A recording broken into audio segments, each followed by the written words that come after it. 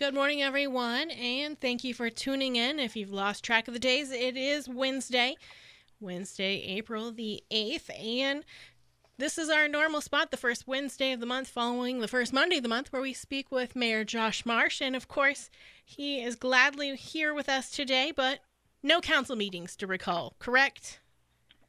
Correct, Jody. Good morning, everybody. Of course, we suspended all of our meetings for April for the city of Greensburg. Unless something major comes up, we've tabled all of our public meetings to help flatten the curve as it relates to COVID-19, just like a lot of counties. So we didn't actually have a meeting, but still wanted to be sure we had an opportunity to talk with the WRBI listeners and share a little bit about what's happening in Greensburg. And with that, there's a lot of maybe people aren't sure about what services are running still. So for the city, what is still functioning? As a whole, the answer is everything is still functioning. When it comes to city hall items, our utility office, our clerk treasurer's office, building, planning, engineering, and of course my office, we're all operating from home for the most part, unless there's something that needs to be done in the building. They're operating outside there. I still come into the office every day, catch up on emails, respond to phone calls. Of course, with lots of Zoom meetings going on right now, teleconferencing, and we continue to be in touch with all of our partners. When it comes to outside services, the street department is still working like they would normally, and of course, they are in charge of our sanitation, our trash collection process, so we can't have that stop. And those guys out there are sort of on the front lines as well, because, they interact with everybody's garbage cans, and the garbage cans are getting heavier as people are eating at home, every meal since Decatur County restaurants are closed. So major shout out to them and all of their coworkers down there. Of course, we've got police and fire on the front lines as well, responding to calls. They continue to operate as normal, but have taken some precautions in limiting public exposure, an example being the buildings are closed and things like that. But they are still operating like they would every day. We respond to calls. We're out there to help the community. And then our sort of behind-the-scenes unsung heroes are our water and wastewater guys and gals that work for us there. They have to operate those plants 24/7. We only have a select number of people that can actually run the facilities, so we've got to keep them healthy and separated from each other in case one of them does contract COVID-19. We can still provide those essential services. So everything, for the most part, is up and running with the city. We're here to work for people. We've been fielding questions left and right, and I continue to stay in contact with the commissioners and the business community as we go through this. What do you feel so far is the question you get the most during this pandemic? Well, it's sort of unfortunate that we have to have these conversations, but generally the question that we get the most is my business essential, or can I be open? Now, that substitute in what they do or what service they provide. But that's the big question from sort of the business side of things. And then the community is really looking for just some answers or directions or information on what is happening. I know the health department and the hospital continue to do a good job, and I'm trying to be a point of information as well and share some things that are public information but maybe aren't very well shared or well known. So people just want to know what's happening, and I guess that's where I step up and hopefully can lend some assistance with that part of it. I'm not a healthcare professional, but have learned a lot over the last couple of weeks about this too. But those are sort of the two big things: information and can I be open?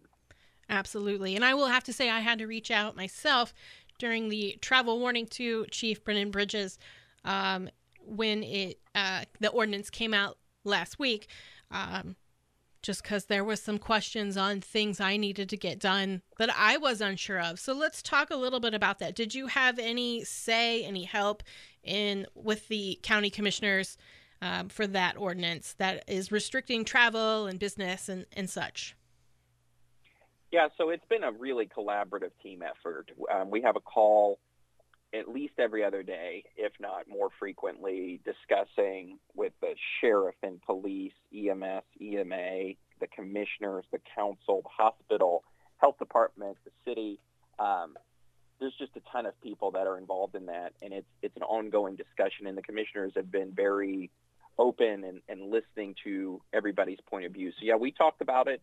It is, I would not want to be in the position to sign the line because it is an incredibly tough decision to shut down commerce and industry to the level that we have.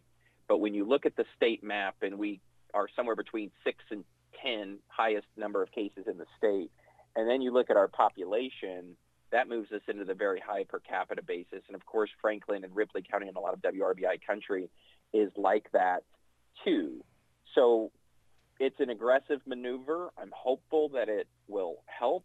I'm glad to be a part of the team deciding and working through those decisions, but nobody takes it lightly, and nobody is excited to see us close. And that ordinance with the county runs through Thursday, but as you know, the governor issued his new executive order yesterday, so the discussion is ongoing, including this afternoon, about how that affects Decatur County's ordinance. That's correct. And in that, he's closed campgrounds now, and we actually, I believe the one in St. Paul is technically still in Decatur County, and people live at that campground. How are there other areas such as that in Decatur County? So that's a very interesting piece of the executive order that was put together, and there was actually a exception made if those individuals genuinely have no other place of residence, they may remain at the campground. So they actually can stay if they can't go anywhere else. But of course, there's no overnights permitted in the state park, such as Versailles or any of the others that have campgrounds. But he did make an exception for those that live in those facilities. Absolutely. Now, the governor's ordinance, of course, allows restaurants still to work as well as retail businesses. But the county one supersedes the governor's order, correct? That is the current interpretation. Counties and city governments can be more restrictive than the state. They just cannot be less restrictive. There is an interesting part to the governor's that does not allow for travel restrictions to be made above an orange level or a watch.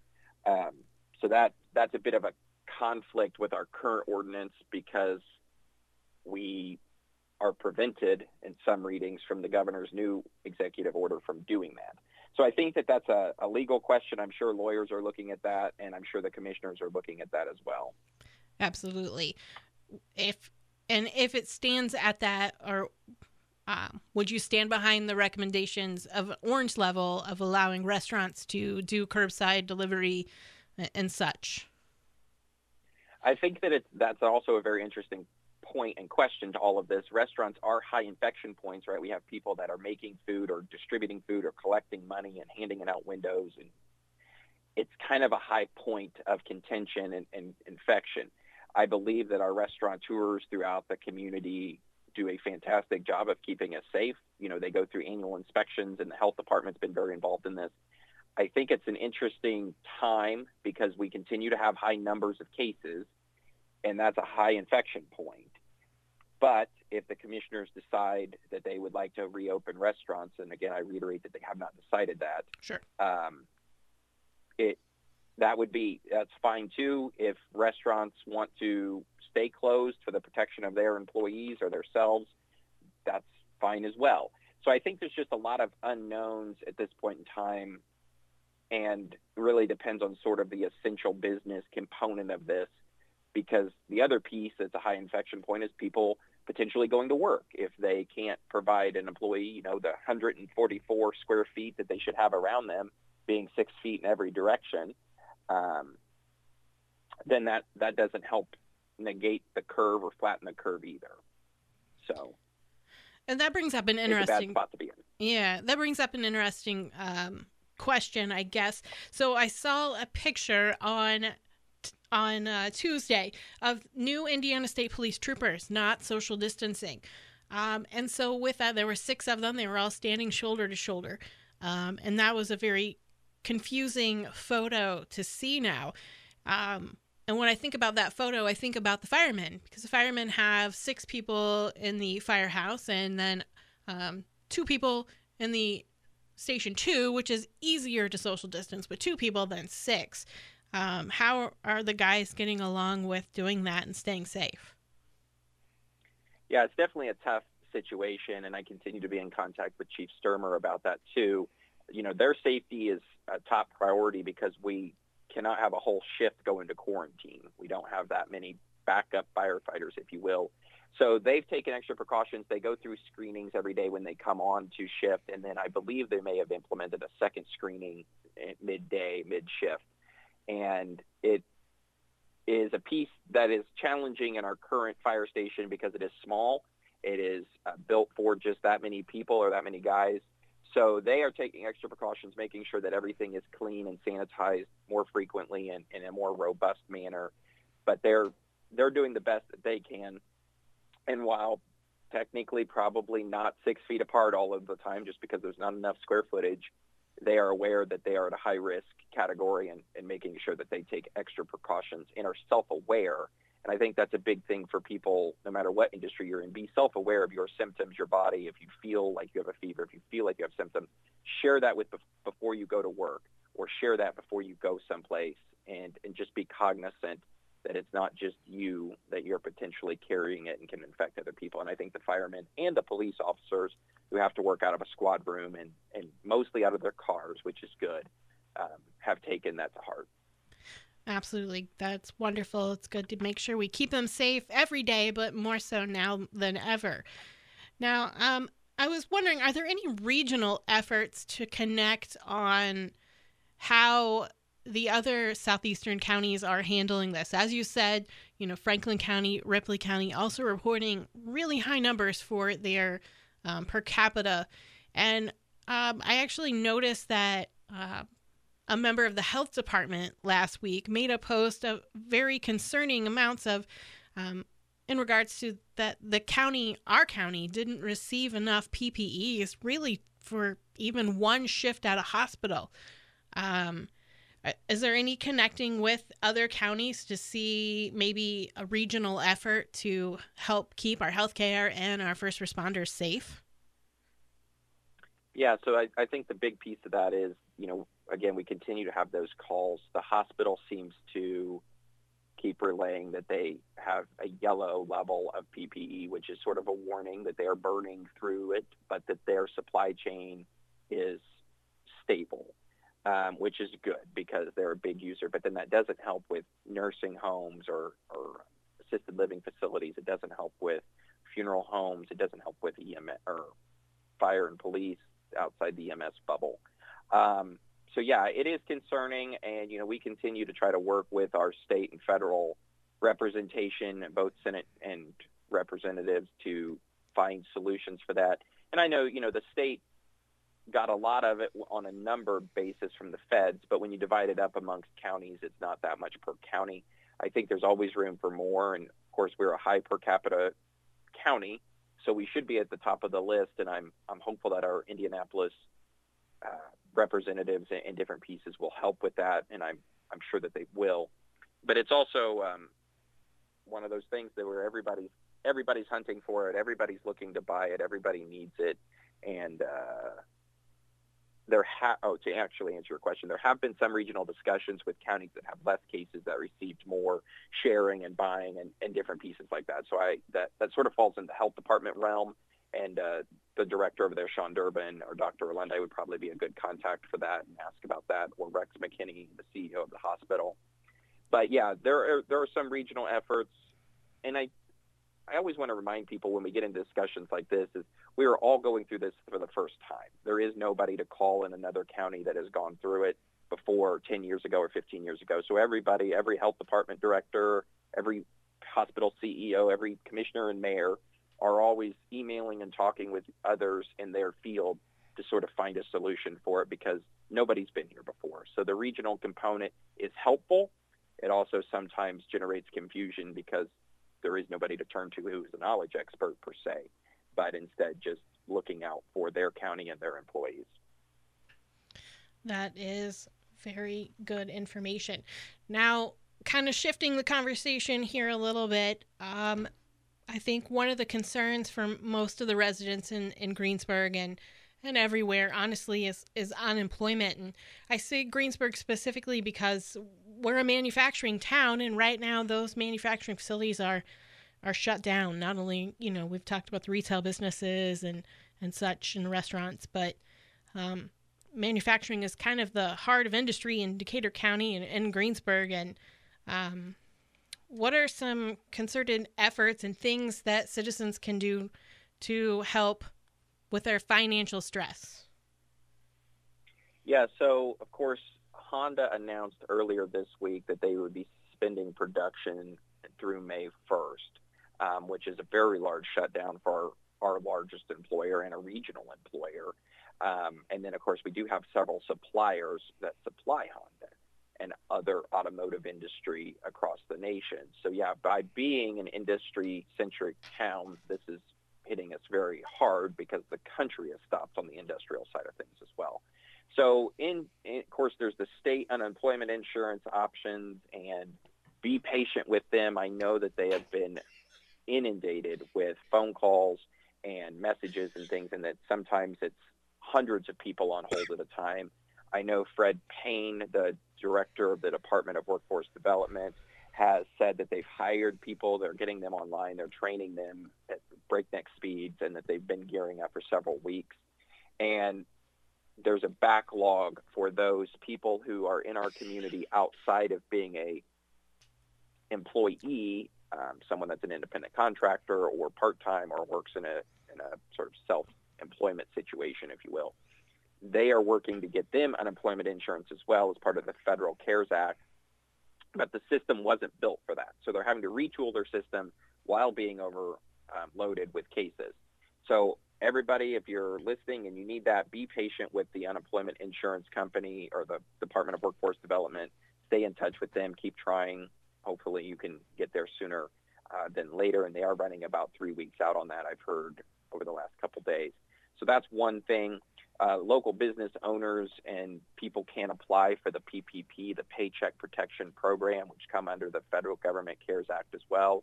That is up to 2.5 times what they would pay employees in 8 weeks. They have to apply for that online. And then there's also the small business loan program grants that the feds are doing. You have to apply through your bank. And anybody locally that needs help with that can contact Jeff Imsweller at the Decatur County Greensburg Chamber of Commerce or Brian Robbins at the Decatur County Economic Development Corporation. They can help you navigate that or get you in contact. They also have a lot of really good resources on their websites. So be sure to go check those out if that's something that you need help with. And then as we move further down the food chain and get more localized, if you are short on money or income, there are local programs that are in place. Of course, we are not disconnecting anyone's water or wastewater service while we're in a public health emergency. We still are sending bills, and you will still be responsible for the bill. We're just not terminating anyone's water at this time. There's also different food pantries in town that are open and available. Bread of Life is continuing their hours of operation on a carry-out, drive-through basis only.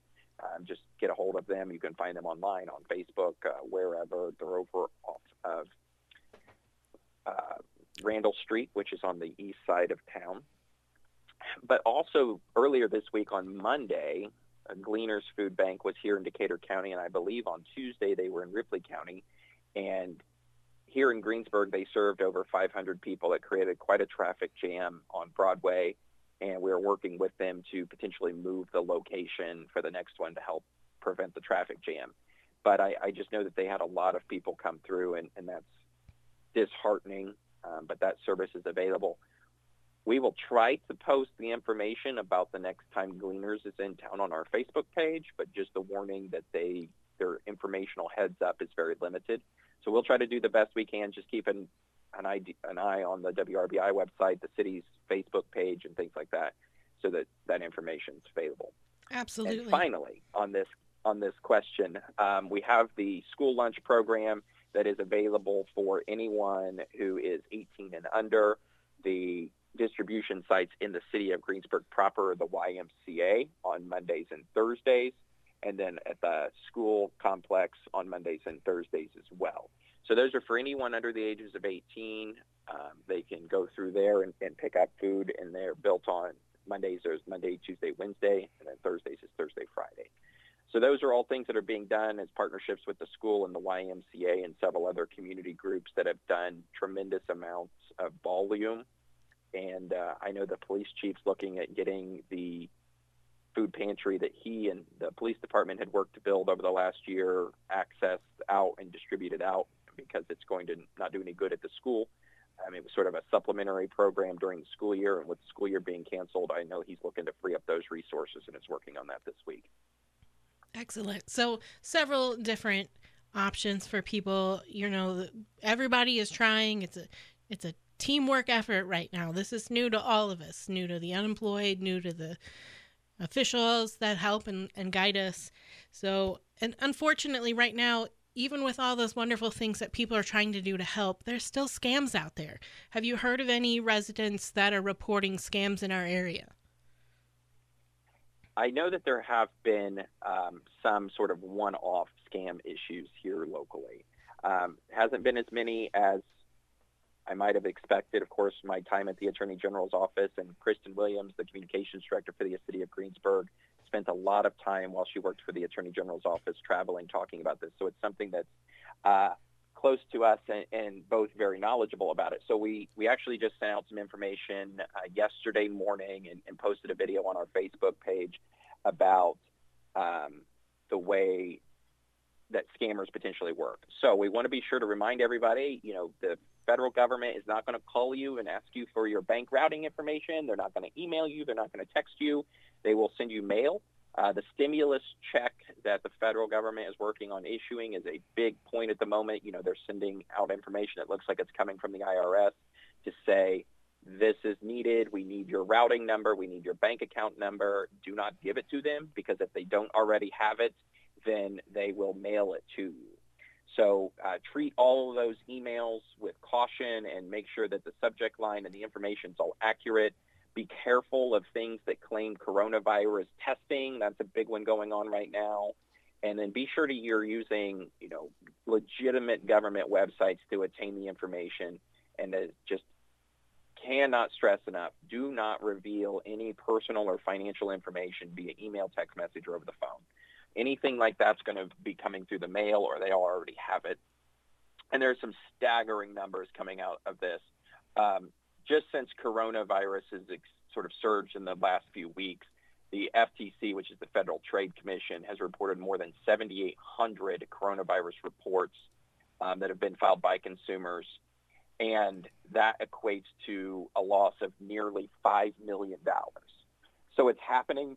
Be really careful, be really cognizant of it, and just, again, don't give out that information. And if you think that there's a scam going on, or that you don't know, or you want to see if there have been other calls about it, the Indiana Attorney General's office is the best person or the best office to talk to about that. They have an entire department dedicated to consumer complaints. And that phone number for the Attorney General's office is 1-800-382-5516. Again, if there's something suspicious that you don't know about, contact the Indiana Attorney General's office, 1-800-382-5516. You can also find all of that information on their website as well. So just be really careful, folks. It's unfortunate that there are people out there taking advantage of Hoosiers and citizens across the country in this time of crisis, but they're out there, so just be careful. They're everywhere, unfortunately. Well, I always like to try to wrap things up on a good note. And one of the good things that our community does is comes together, and you've seen a lot of donations to the city workers and such. Can you tell us a little bit about those? Yeah, it's always a good thing to see the community come together, like you said. And, people here in town are making masks, and we have some incredible seamstress folks in town that are making high-quality products that they're donating to different places. We've had people donate to the police department and the fire department different items. Honda donated a lot of their paint gear, so full-on paint suits for PPE, protective personal equipment for them. So it's been interesting. It's been good to see the community come together in a time of need. Of course, the food piece of it is big, and as people continue to go out and shop, they then donate some to some other people that may not be able to have it. and all of the Facebook groups that have popped up to lend support and hands up to people that need them. It is really, really good to see. It's unfortunate that we need it, but keep up the good work, everybody, and we'll keep a strong community together. Absolutely. Well, sir, stay healthy. And thank you, and everybody else out there, stay healthy as well. Keep an eye on local government. Be sure to practice that social distancing, 6 feet. When you go to the stores, only take the one person that needs to go. Don't take a bunch of folks. And just be safe and be smart. We'll get through this sooner rather than later.